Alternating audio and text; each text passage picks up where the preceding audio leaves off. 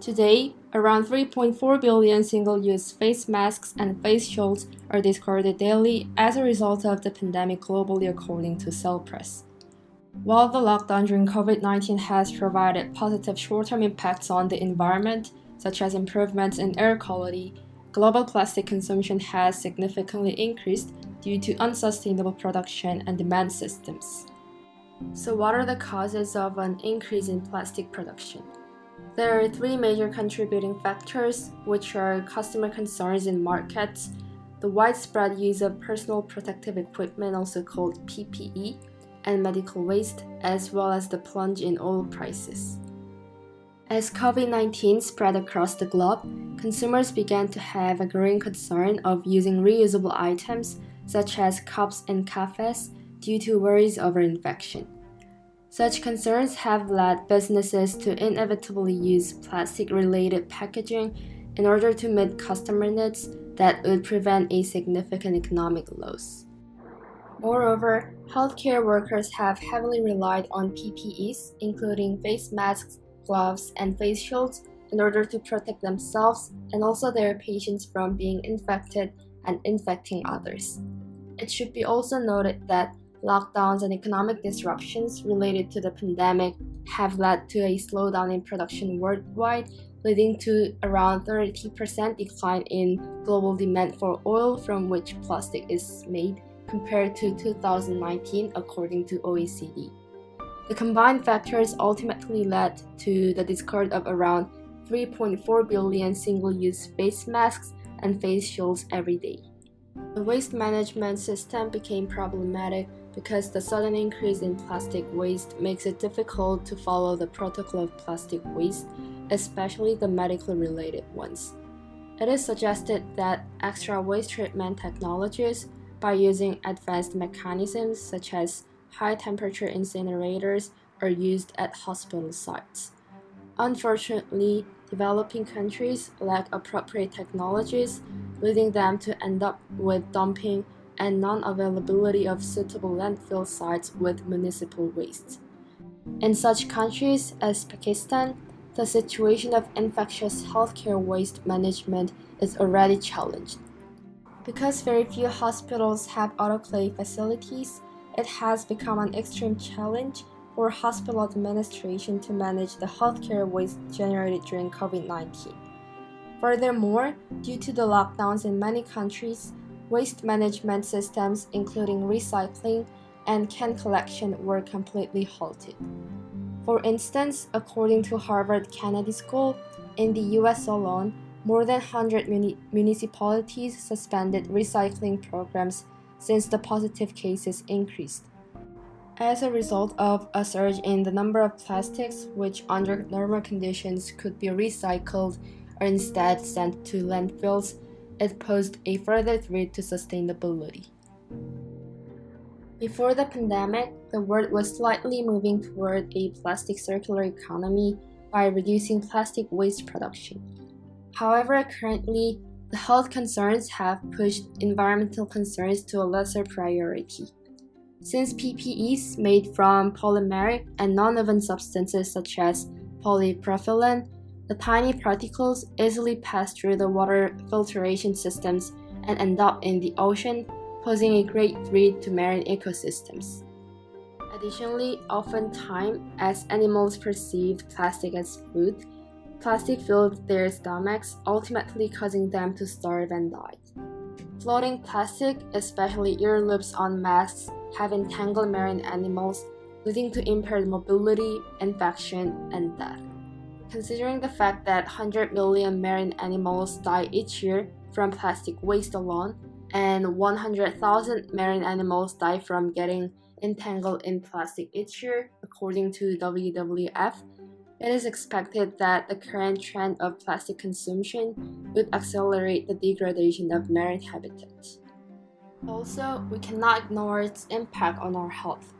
These days, most plastic waste ends up on the landfill or is incinerated in high temperatures. Such management has led to growing concerns about the potential health impact derived from the release of toxic chemicals. For instance, because plastic waste fumes release halogenated additives and polyvinyl chloride into the atmosphere, it causes air pollution, leading people to be directly exposed to them through ingestion and inhalation. This will link to a wide range of illnesses such as cancer, cardiovascular diseases, and respiratory diseases. The fact that the ambient air pollution causes around 4.2 million deaths per year due to such diseases remind us of the seriousness of the waste pollution issues. So narrowing down our focus onto Korean Peninsula, the case in South Korea is getting much worse. Korea is already one of the world's largest plastic consumers. According to Euromap, in 2015, Korea consumed almost 300 pounds of plastic per capita, which surpassed both the US and China. Unfortunately, the pandemic has induced a significant acceleration of plastic waste in Korea. One of the most major contributing factors for the country's crisis is an increase in delivery services as a result of the nationwide social distancing campaign. Companies that were already providing delivery services saw their sales rise, especially after the government imposed stricter regulations on restaurants and cafes in September 2020 to curb virus cases. Also, easy access to food delivery services through Korea #1 food delivery app called Baemin further increased consumers' dependence on the delivery.